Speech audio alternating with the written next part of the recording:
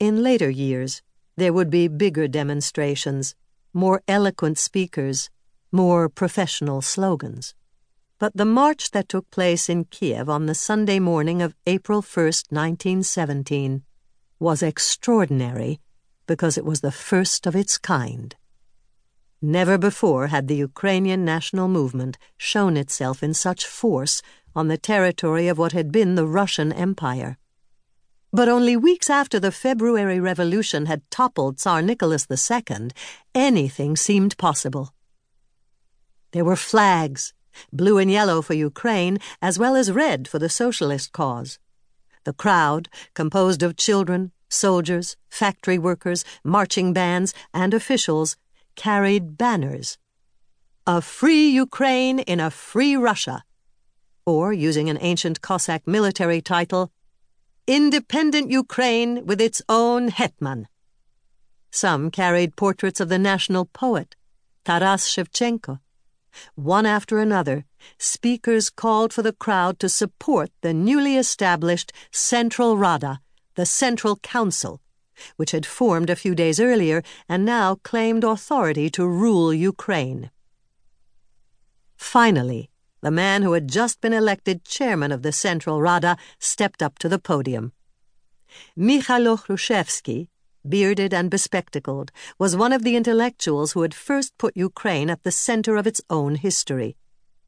The author of the 10-volume History of Ukraine Rus, as well as many other books, Hrushevsky had turned to political activism at the very end of the 19th century, when, in December 1899, and in exile, he helped found the Ukrainian National Democratic Party in Habsburg Galicia.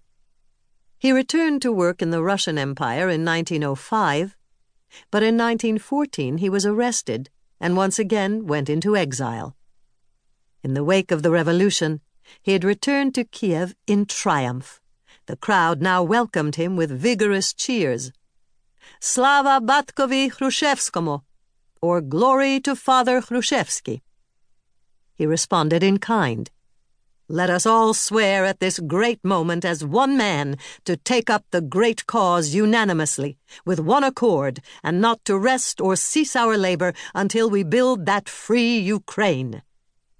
The crowd shouted back, "We swear!"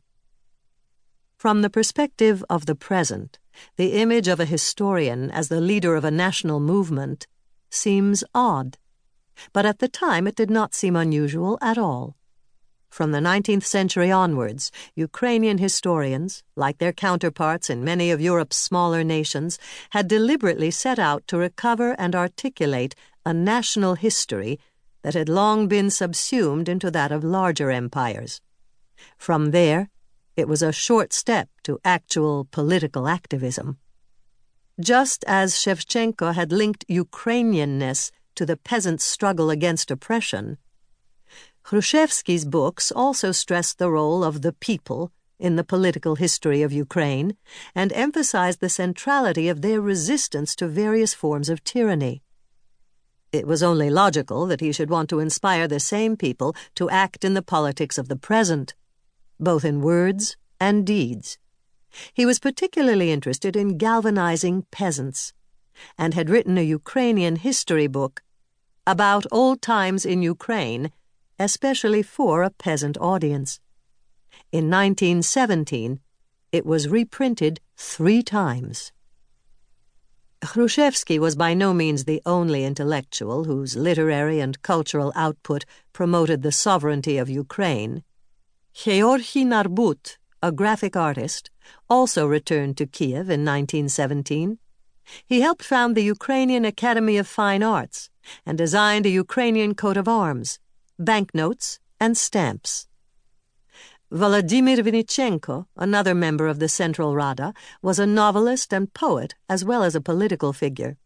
Without sovereignty, and without an actual state that could support politicians and bureaucrats, national feelings could only be channeled through literature and art. This was true all across Europe. Before they attained statehood, poets, artists, and writers had played important roles in the establishment of Polish, Italian, and German national identity. Inside the Russian Empire, both the Baltic states, which became independent in 1918, and Georgia and Armenia, which did not, experienced similar national revivals. The centrality of intellectuals to all of these national projects was fully understood at the time by their proponents and opponents alike. It explains why Imperial Russia had banned Ukrainian books, schools, and culture, and why their repression would later be of central concern to both Lenin and Stalin. Although they began as self-appointed spokesmen for the national cause, the intellectuals of the Central Rada did seek democratic legitimacy. Operating out of a grand, white neoclassical building in central Kiev, appropriately, it had been previously used for meetings of the Ukrainian Club, a group of nationalist writers and civic activists, the Central Rada convened an all-Ukrainian National Congress on April 19, 1917.